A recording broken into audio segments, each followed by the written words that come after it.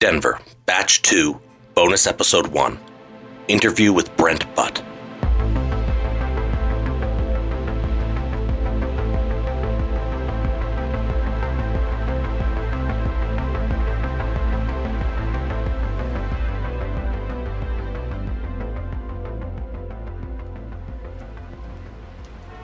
Well, a lot has happened this batch of messages, and there's a whole lot more to come, so I thought we'd jump into an interview on one of our off weeks. As you know, I'm researching behind the scenes, anything from YouTube documentaries and books to actually getting to sit down and speak with authors, experts, and enthusiasts. I'm looking for help, I'm looking for information, but most of all, I guess I'm looking for someone else who believes. In this week's interview, I was able to catch an hour of time with the Canadian comedy icon, Brent Butt. Creator and star of the hit TV shows Corner Gas and Corner Gas Animated, Brent is also a prolific stand-up comedian, and his debut novel, Huge, a dark psychological thriller, will be hitting shelves in 2023. See, I've been a big fan of Brent's for ages, and in being a fan, I knew of Brent's deep love and enthusiasm for all things Sasquatch. That's what I needed next. I've heard audio of the thing, and now I want to talk to someone who at least wants to believe Bigfoot exists. Someone that might not think I'm crazy if I told them everything. So without further ado, Brent Butt. Okay, so we will begin now. Thank you very much, Brent, for sitting down with us today to discuss all things Sasquatch. Oh, it's my pleasure. It's two of my favorite things, Sasquatch and sitting down. This is like a dream gig for me. Now, for those that don't know Brent, Brent Butt is a comedian, actor, writer, soon to be author, or technically author, and today sitting down with us to be a Sasquatch enthusiast. So right off the bat, I do have to ask you, you are from the prairies. I am. Pretty far from Sasquatch country. How does somebody like you become a Sasquatch enthusiast? I can tell you how it happened to me exactly. I remember the moment very clearly, actually. My mother and father and I were at a friend's house. They lived out in a farm, and they had a kid about my age, and my father worked with this guy, so they were friends from work. Anyway, we'd gone out there for dinner. So after dinner, I'm on the floor drawing, as I was prone to do. 90% of my childhood was just drawing. And they were talking, my dad and Joe is the guy, this big, enormous man, Joe, that he worked with. He was from Hungary, and he was about 6'6". He was a huge man. Anyway, as they were talking, I was kind of overhearing their conversation, and Joe said, "Herb," that was my dad, Herb, you hear about this thing that they say is in the woods, this Sasquatch thing? It's a big, hairy thing, 10 feet tall, this thing. People are seeing it. Have you heard this? And my dad was like, I don't know. I haven't heard anything about that. But I was, just him saying that, I was fascinated by it. And he started to recount some of these stories that he'd heard people, camping in the woods or whatever, seeing this thing. And I immediately began drawing it. It just captured my imagination. I drew, it was very Lon Chaney's werewolf looking thing that I drew. And I didn't really have a good concept of what 10 feet was. And so he was closer to like King Kong size when I drew him. I remember I was holding I drew that Sasquatch holding a car under his arm, like you would hold a football. For scale. So I didn't really have a good concept of what 10 feet was, but Joe was a big guy, and he sounded impressed by the size of this thing. So I thought, well, hell, if Joe thinks it's big, it's got to be pretty enormous. How close were your drawings? How close were your drawings to what imagery you eventually saw? Pretty far away. They were really much more like Wolfman. They really looked like 1940s Wolfman from Hollywood. But I've since,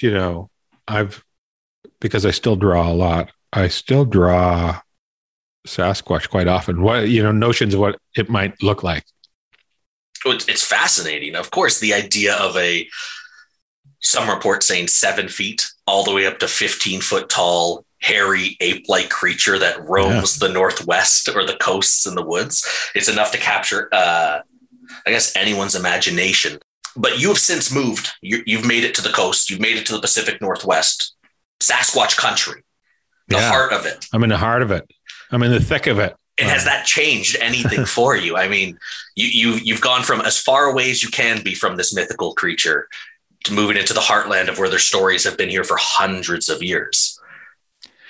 It hasn't really changed anything for me. I'm still fascinated. I'm still, I'm still terrified too. Like, I'm not somebody who, like, I've been invited. People say, well, why don't you come out with us? We're going to do we're going to go on a Sasquatch hunt. And I'm like, that's the exact opposite of what I want to do. I want to see film and or videotape of a Sasquatch from a safe distance. I want nothing to do with the thing. I just want him to be real. I think that's fair. There's so many things in the woods that I'm terrified of that are nowhere near as potentially dangerous as a Sasquatch. I'm kind of afraid of raccoons. So I don't think I would do well if I were to round the bend and come face to face with a 8 foot tall, hairy man ape. My heart would just stop. Well, I would feel a moment's satisfaction of, yes, it exists. And then I would drop dead.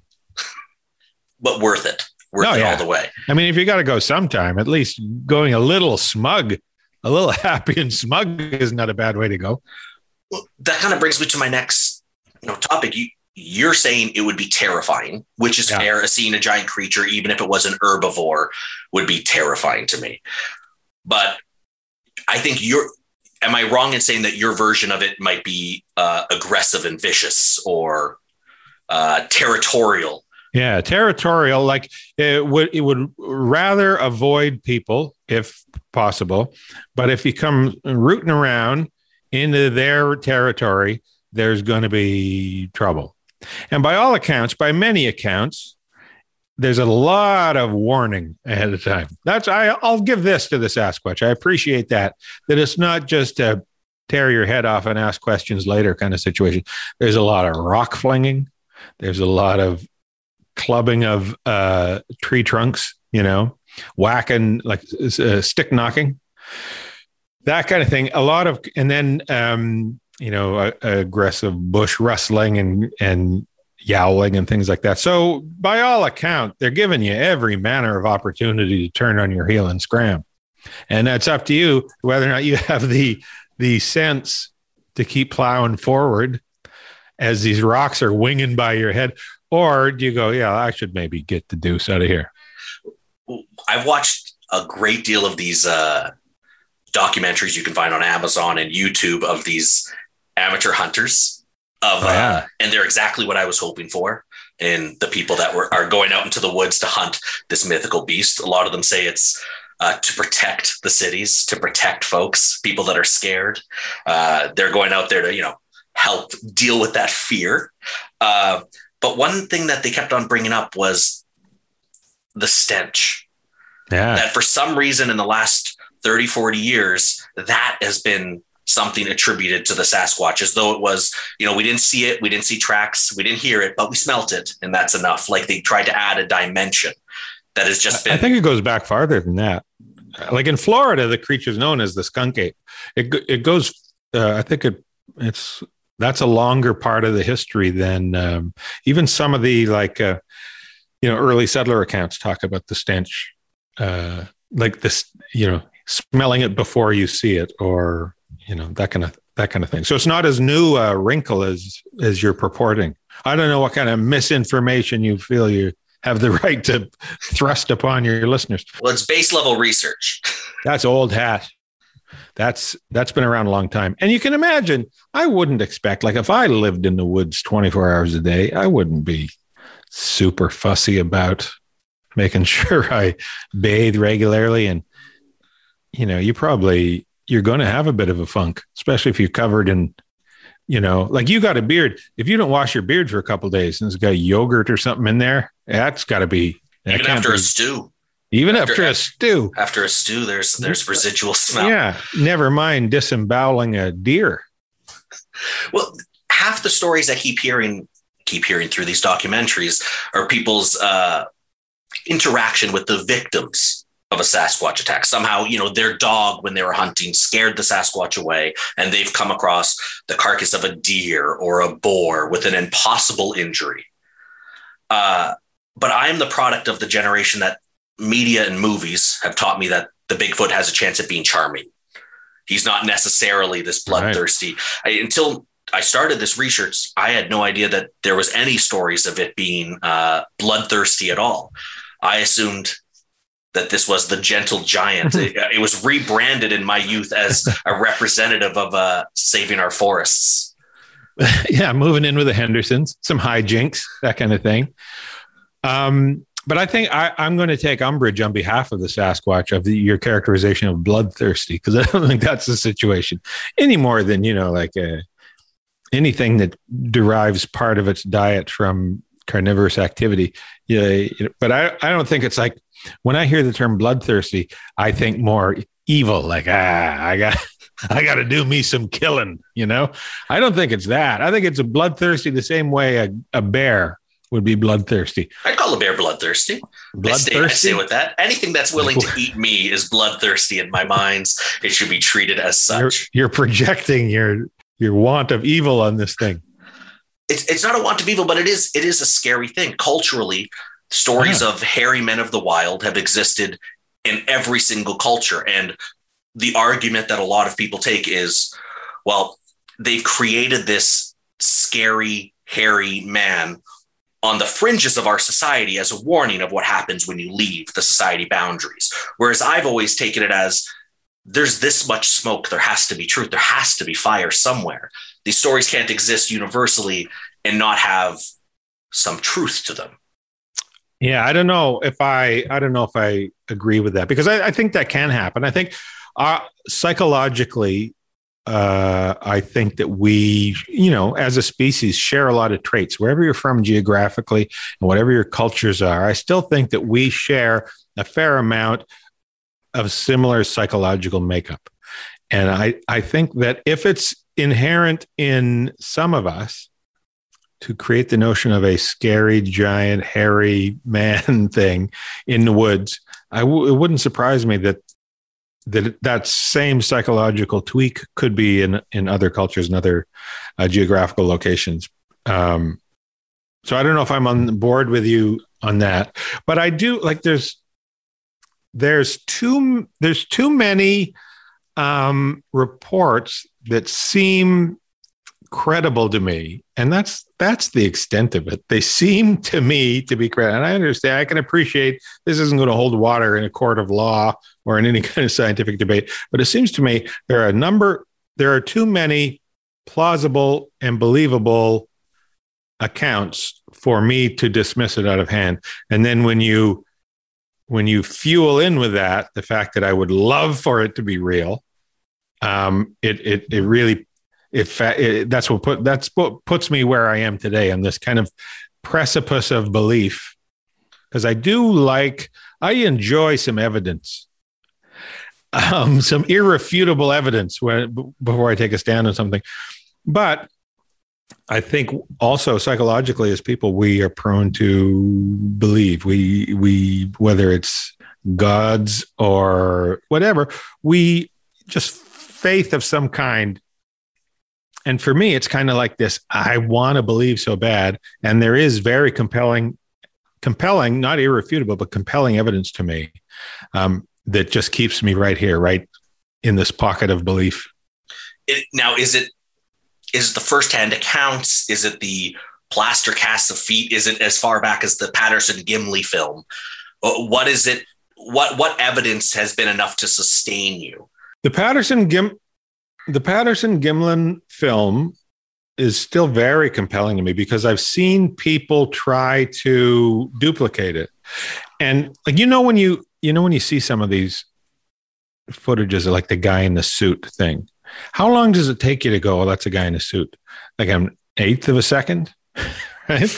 And there's something about the Patterson-Gimlin film, and like biologist Grover Krantz, he was a believer in the Sasquatch, and he was a anthropology professor, I believe, University of Washington, I think.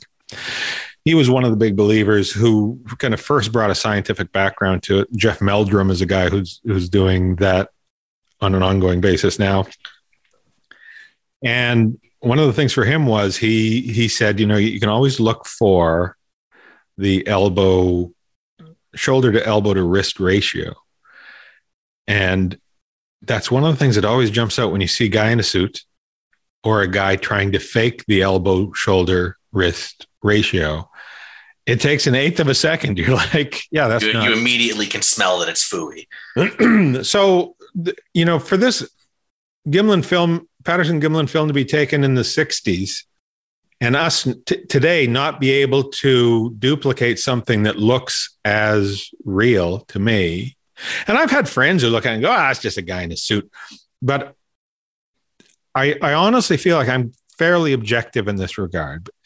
And I've seen maybe a dozen guy in a suit videos. If I was prone to believe, I would think maybe half of those would be real. I've never seen one that makes me go, that looks pretty, that would be hard to fake. And I've seen people try to duplicate that exact bit of footage, even in the same, they go to Bluff Creek, they go to the same area. And, in an eighth of a second, you're like, well, it looks nothing like it. That looks like a guy in a suit. My very first viewing of the video, without it being through kind of societal osmosis, when I sat down for the first time to see it, I thought immediately, this is a man in a suit, until I rewatched it.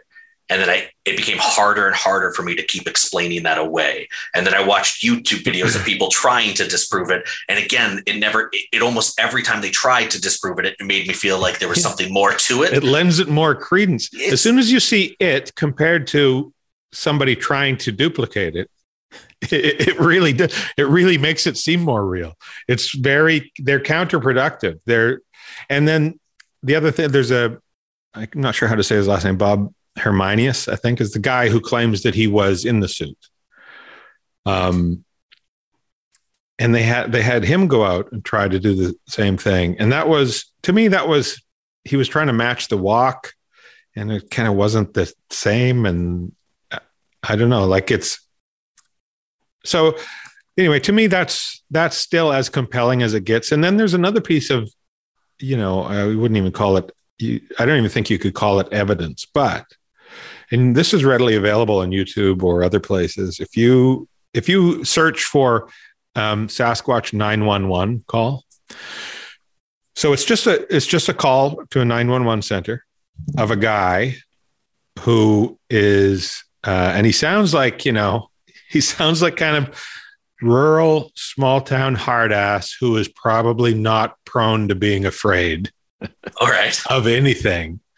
And he becomes, over the course of this conversation, terrified because he's calling up to say, send somebody out here. There's somebody or something running around my place. He lives on the edge of town in this rural community, and it's setting off his motion lights, and he's catching glimpses of it. And they're asking him what it is, and he doesn't want to say, I think we got a goddamn Sasquatch here, because he knows nobody's coming and I think he's a crackpot. So he won't say it. He's just saying something big. It's running on two legs. It's fast. I couldn't catch it. And they're saying, have you had problems before? And he said, something killed my dog last week. And then as he's on the conversation, he loses it. Because he says, it's staring at him. It's standing in the yard staring at him right now. And he's losing it. He's screaming, get somebody down here. And so it's very interesting to listen to that call, because if that guy is faking it, he should win all the awards. Like Meryl Streep could not come anywhere near this guy's believability. This is the best actor in the world. So he's either seeing something, or he thinks he's seeing something that is giant and menacing and has killed his dog. And it's really interesting. And like I say, it's by no means evidence, because it's just there's a recording of a phone call, but it is so the hair on the back of my neck is standing up as I'm telling it to you. I keep thinking about it. And I've played it for a bunch of my friends over and over. And by the end of it, they're like, that dude is terrified. That guy is seeing something. And it's, and also just on a personal standpoint, I used to date a gal who had relatives on the island, Vancouver Island, out here on the West Coast. A lot of logging family, generations of loggers. And the one guy, the kind of patriarch of the family, he was a big fella, and he was a real he was a funny guy, and he was also very snarky, and he had a real biting sense of humor. And if you ever said anything that was stupid, he just had no qualms about roasting you, quickly. And because I'm fascinated by this kind of thing, after knowing him for a couple of days, maybe I broached the subject with him just in kind of I said, listen, you've been in the logging industry and you've been living in the woods your whole life and everything. I said, what do you think about you hear these reports of Sasquatch and Bigfoot? And I kind of put it to him in a real, kind of neutral way. And it was like I was asking him about the weather. He said, well, there's something out there. He said, I've never seen anything myself. I know guys who've worked with, have seen stuff, and, you hear things. And he said, I've never seen anything, but I've heard stuff I can't explain. And I know some pretty stand-up guys who don't scare easy, who have come out of the woods terrified a few times. So he said, I think there's something to it. There's something out there. He just said it so, it wasn't like he was trying to jerk my chain and he didn't if he didn't think there was something out there, he would have roasted me. I have no question about it. And he just took it so matter-of-factly that always stuck with me. Just the fact that he said, yeah, there's something out there. There is something about a survivor of an incident, of a viewing, a sighting, a hearing, that when they're so sincere about it. I'm happy I'm not traveling the coast interviewing people to talk about the Sasquatch, because every single story would prevent me from ever going back into the woods. I believe people who believe. I find it very compelling. I find it difficult to look somebody in the eye who truly believes something and call them a liar. And so many of these stories involve people that truly believe what they saw. The person on the phone, whether he's seen a Sasquatch or not, he believes what he is seeing. Yeah, is this great, ape. And the fact too that he did not want to say that it was not a person, but they can. And so they're saying are you saying it's a person, sir? And he's like, well, he's really big. And they're saying, is it a white man or a black man? He says, he's all in black. And they're like, he's dressed in black. I just see, he doesn't know how to, he doesn't want to frame this in a way that won't get him help. And you can tell he's like, if I say I'm looking at a Bigfoot, they're not going to send anybody. And I'm terrified. So he's just saying it's a big guy, like 6'9" or something. I don't know. Send people with guns. Yeah. And he, when he sees that, and one of the things that makes me laugh in it too, is because he's getting more and more scared. And then when he freaks out, when he sees something, get somebody out here right now. And she's like, what? The operator's like, why? He goes, it's here right now. It's looking at me. And you hear her go, uh-oh. I wait for that every time I listen to it, because it just, in the milieu of the terror that's going on, just have somebody go, uh-oh, cracks me up. I have difficulty, if given the opportunity to talk to somebody on the 911 while looking at a Bigfoot or a Sasquatch, I would have difficulty believing what I've seen, because it does feel so unnatural. I would have that, not even fear for not getting help, but I've had fear of sounding ridiculous. Could it possibly be what I'm seeing? Do I just not know what a bear looks like? Is this just my first bear experience? Yeah, that's the thing too. And then, there are a number of reports from people who, have hunted bear their whole life. And they're like, no, don't tell me this was a bear. I know every move that a bear makes. I'm very familiar with it. Right. So yeah, you get those people that have just experienced woods people who've lived their whole life and have hunted, and they're seeing something they don't understand or can't explain. With your travels, you've traveled to every remote part of Canada where these stories are, I guess, richer. Have you ever interacted with somebody who had their own personal, let me sit you down and tell you about the time I was in the woods story? Yeah. And a couple of times. And they're never anything too dramatic. It's never like, I never had anybody tell me that they were, pursued or anything like that. You hear some of these stories. In person, I've only ever talked to two people who said they saw something that they don't know what it was. It just seemed like, big, dark, no clothes, moving through the woods. So nothing too dramatic and nothing that you would go, well, that's a load of crap, right? It's very within the parameters of believability, certainly. It's a difficult science, the trying to cryptozoology, because so many people are doing genuine research, trying their very best to prove whether or not these animals exist, but they have to contend with a huge amount of hoaxes and pranks and fakes that other sciences and other studies don't really have to deal with. There's very rare that an anthropologist had to find this small village, but there were 6 fake villages around it to kind of mislead you about what that culture is. So when I talk about like Grover Krantz or Jeff Meldrum, who are accredited scientists, you have to kind of, and there's no way without knowing them, like how much are you fueled by your desire to believe? There was a great case that was kind of fascinating. In a weird way, I felt bad for the guy. I can't remember his name. This has to do with UFOs though. And he was a professor at Harvard, I think. And he believed that he had, with all his heart, that people were being abducted by aliens and going through this similar experience. And he was saying that there was one of the things that he used to back up his belief in all this was that he would talk to them and they were hypnotized. So they couldn't be lying to him because he had them hypnotized. So they absolutely believed what they were saying. And then their stories were so similar, yet they didn't know each other. There's no way they could have similar stories.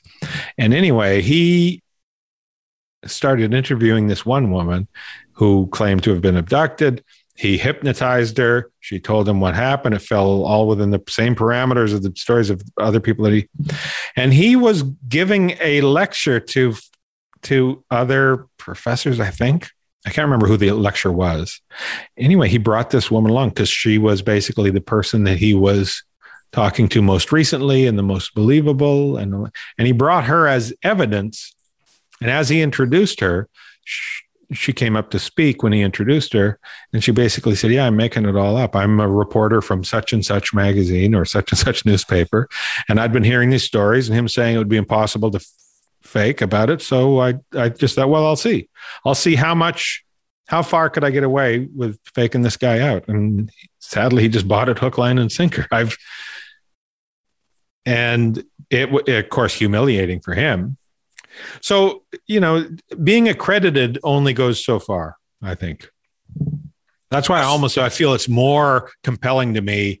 Like, it's interesting when you get like an academic who has sound, reasoned arguments to back up your belief, the thing you want to be true. That's very comforting in a way, but you do have to be, logical about it. And that's why I take, for whatever reason, it hits me much more when you talk to somebody that's just like a regular Joe going about their business, nothing to gain. And they just tell you something that's really compelling and creepy and weird. Yeah, sometimes it's when you talk about aliens, there's enough scientists out there who will tell you, well, mathematically, let me explain to you why there has to be aliens. Yeah. And that's fine. But that'll never feel as good. It'll never, taste as good as somebody who says, oh, I've had a close encounter of the first kind and I can tell you what they feel like. That's always going to feel like it has more meat on the bones than the theoretical professor who's refusing to quite pick a side. Yeah. I mean, as humans, nothing compels us more than story. It's one of the things that has, driven us from the days when we were living in the caves, when we climbed down from the trees for the first time. Stories has been a part of our culture, and they resonate with us. And it's why, here we are in 2022, we're still buying books and watching movies, and, because story, for whatever reason, it should almost be in that, the hierarchy of need, where it's like, the top five, where it's like oxygen, water, food, shelter, whatever, procreation, whatever those five. It's Maslow's hierarchy of needs. I think the story needs to be in there. Maybe not in the top five, but I think if we don't have stories in our life, we rot as humans. It's one of the things that drives us around the bend too. Like, people will buy into stories. They'll hear a story and believe it and buy into it, so deeply. Because it's kind of ingrained in us. So there's never going to be any kind of academic intellectualizing that's going to carry the same weight as like somebody in a dark corner of I want to see the scar. I want to see somebody in a shady bar pull up their sleeve and show me the scar from their interaction. Yeah.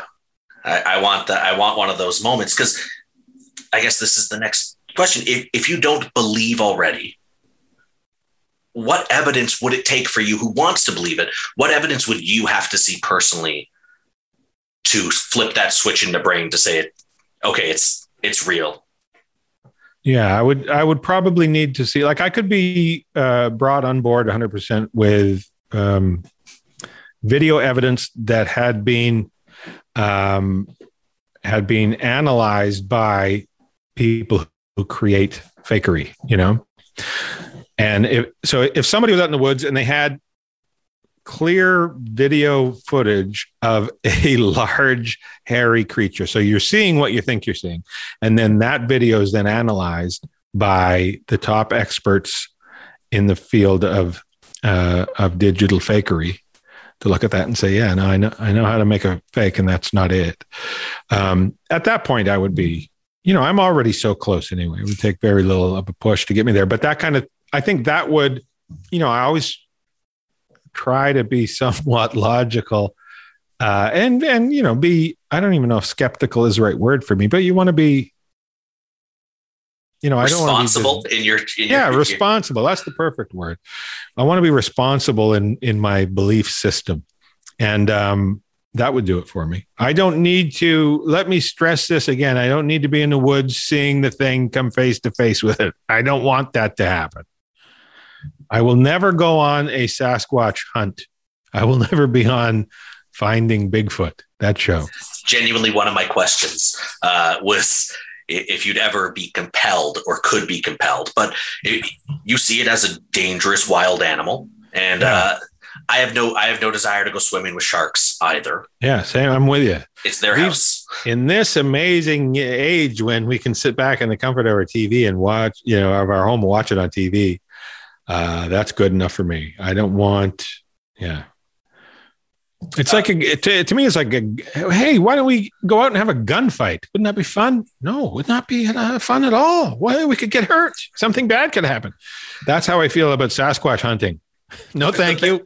The best case scenario is arguably the most dangerous part of it. The best thing you could hope for is coming face to face with this creature. And I'm not willing to do things where the best case scenario could be death. Yeah. And also I feel like even if things didn't go sideways, so you're out there in your little pup tent and it's 3 a.m. and you hear some rustling and you open up the flap, the tent, you peek outside and you see this monstrous hairy thing eyeballing your tent. And then it walks away. I don't know that wouldn't just drive me around the bend, like send me into madness just for the rest of my life going, did I see what I thought I saw? And it would certainly terrify me. My blood would run cold. And I don't need that. I have enough excitement. As a child, I remember being in the bathroom at home alone and another door in the house shut. and it affects me still to this day that I can't explain it. My dog was in the bathroom with me, and I'll never be able to understand exactly what happened. Hopefully it was a breeze, but it's enough of an unknown that it'll stick with me. And did you stay in the bathroom for a long time? Afraid to go out? No. It was more stomach stuff. But yeah, I was in there for a bit. No, but I mean, like after hearing the noise. Yes, I heard the noise and stayed in fear. Looked at my small Lhasa Apso dog who was in there with me, and we waited. And then I went around the house looking for what could have shut the door, but no windows were open. And then I went to a friend's house because I was genuinely uncomfortable of not being able to explain this thing that had happened. And I am truly a skeptic. I have to see it to believe it.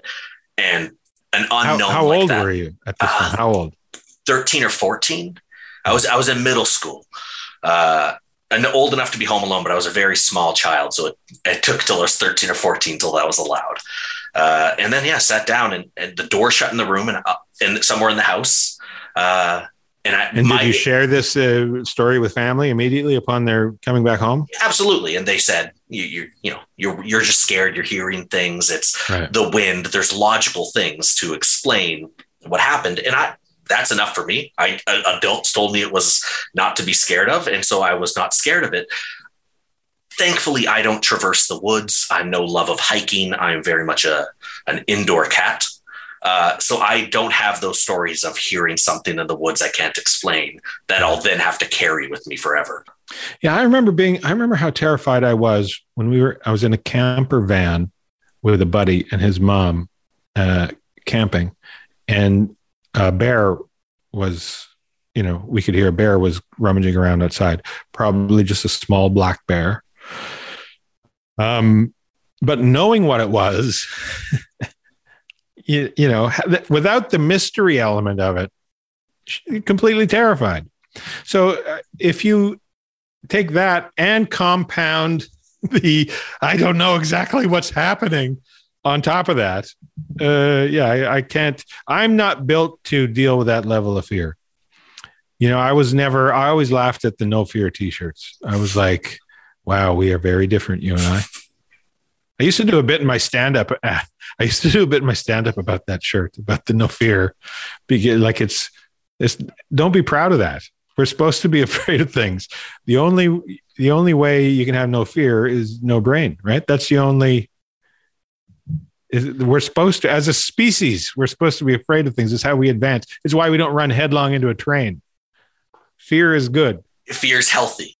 But here's the other thing is that because I'm generally interested in the paranormal.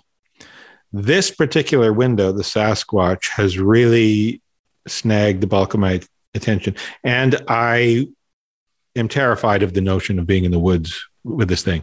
It would be much easier for you to convince me to sleep in a supposed haunted house. Like if you can spend the night in this haunted house, we'll give you 10 grand or whatever those contests are. I wouldn't be in a rush to do it, but it doesn't terrify me on any level the same way as going in the woods where a Sasquatch might be. Well, that's fair. I'm not afraid of ghosts, whether they exist or not, because I'm definitely in the hierarchy of fears. I put people above them. So me being trapped in a haunted house, I think my instinct will still be, I hope there's no people in here with me. I think in the woods, even your best case scenario of it's not a Sasquatch, there's enough dangers in the woods. There's reason why we have these morality stories to keep us out of the woods, going beyond the peripheries of society. I have kind of a theory, and I don't know. I've done a little research to see if anybody else has kind of thought of this. I haven't seen it anywhere. If any of your listeners have seen this or track it down, it would be great to read. I've always had this notion of the legend of the werewolf coming from being rooted in Sasquatch, where it was in a land, the notion of the werewolf comes from a place where when gorillas and apes weren't really known. And so if you had to give it a framework, you'd say it was like part man, part wolf. You'd probably go wolf, right? You're like, what biggish, hairy thing is out there in the woods? but it's walking around like a man. So it's part man, part wolf. I've often wondered if that's where the legend of the werewolf comes from, is people seeing kind of a Sasquatch type creature, 1,000 years ago. It's rooted in the same thing, the idea of a wild man. Yeah. Right. And if up until the early 1900s, gorillas were thought to be a myth to Europe. They were still a mythical creature of these hairy men that walked the woods. It makes sense that your version of wild at that point would have been wolves and dogs. And, a hybrid between wild and man is what we are seeing. And that's what we're afraid of. How can this exist without the rules of our society? Yeah, exactly. So I don't know. I'm sure I'm not the first genius to stitch this theory together. So, but I've tried to see if there's anything written on it, but nothing I've found. See, this is where we start coming into my ignorance. Are there stories involving the Sasquatch? So I've heard stories of some people say, some First Nations believe the Sasquatch to be a mythical being that can come and go from different realms. There's people who've said, oh no, the Sasquatch are actually aliens. They've been here for a while, dropped off by aliens. And then there's people who say this is an unknown creature. Are there stories about the Sasquatch that has it compared to a man converted, a man gone wild? Not that I've ever heard. I mean, I've heard these theories about I've also heard that humans, we're the offspring of Sasquatch and alien. I've heard people say that too. And visually you go, oh, I see why you go there. Because you take the big hairy, the big thing covered in hair, and you take the tiny little thing with no hair. Well, what would you, if you put those two together? Oh, a medium-sized thing with a little bit of hair. Well, the math checks out. The math checks out. I don't know what more proof you need. So if the Sasquatch does exist, let's say in this moment, Sasquatch exists, has been here, all the stories true. Which way do you lean? Is it an animal bred of Earth? Is it something supernatural?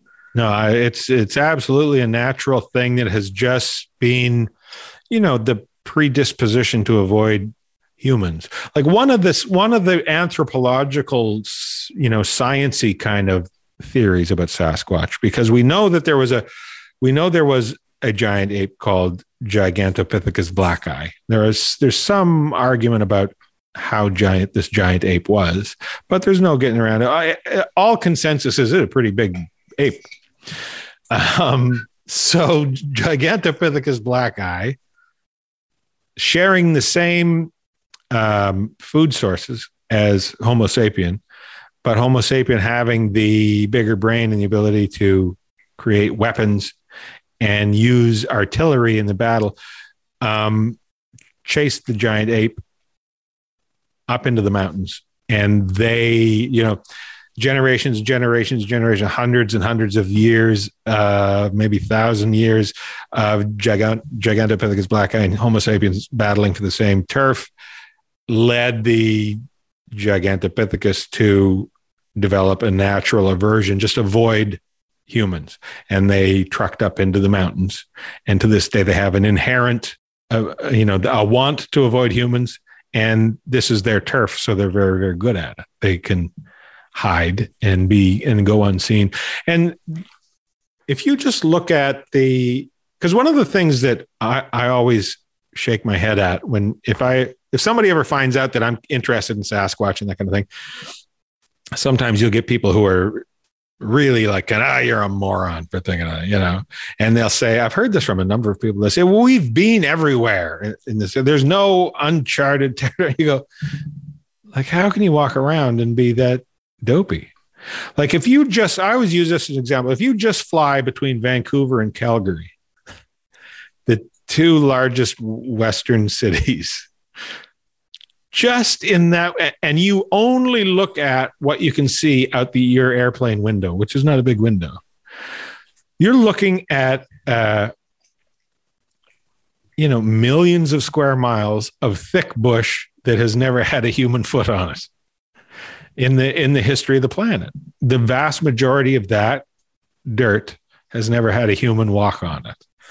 If something was smart and wanted to hide and was good in the woods, it would be incredibly easy to live undetected. I can't remember how many. Somebody told me one time, or I read one time, how many large, shiny aircrafts have crashed between Vancouver and Seattle, and how few of those have ever been discovered. So we're talking about something 80 to 100 feet long or more. This shiny metal, can't find it. We have metal detecting equipment, can't find it. So if satellites everywhere, can't find it. 8 feet covered in hair and good at hiding, I really like your chances. Well, thank you very much for chatting. Well, I'm happy that we were able to prove it here today, beyond a shadow of a doubt. Well, it's refreshing to talk to. It's nice to talk to a skeptic and be warmed by the idea that, you know what, you're right. Not enough evidence for me to prove it. But then when I talk to an enthusiast, it feels more exciting. It feels like the better party to be a part of is the. It's more fun to believe. That's for sure. It's scary, and I agree that I never want to interact with one face to face. But it's definitely not conclusive. Yeah, that's where I'm at too. I want very much for it to be real, but I can't put myself in the category of believer. But I've yet to hear anybody give me any evidence that makes me go, "Oh, you're right. It is impossible." And as long as I have that window, I'm in the camp of like, yeah, I'll read everything that comes down the pike. A few great takeaways and even more questions, but overall, incredibly pleased that I had the opportunity to sit down with Brent. I learned a lot, and it was nice to talk about Bigfoot with some levity for a change, as opposed to having to hear him rip Palmer in half. Did Brent give me every answer I wanted? No.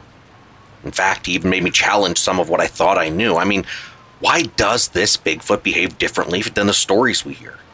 Noah and Sarah didn't mention the smell, and they would have, and nowhere in my research does it mention that he speaks. I'll have to dive a little deeper, I guess. Thank you to Brent Butt for carving out some time with us.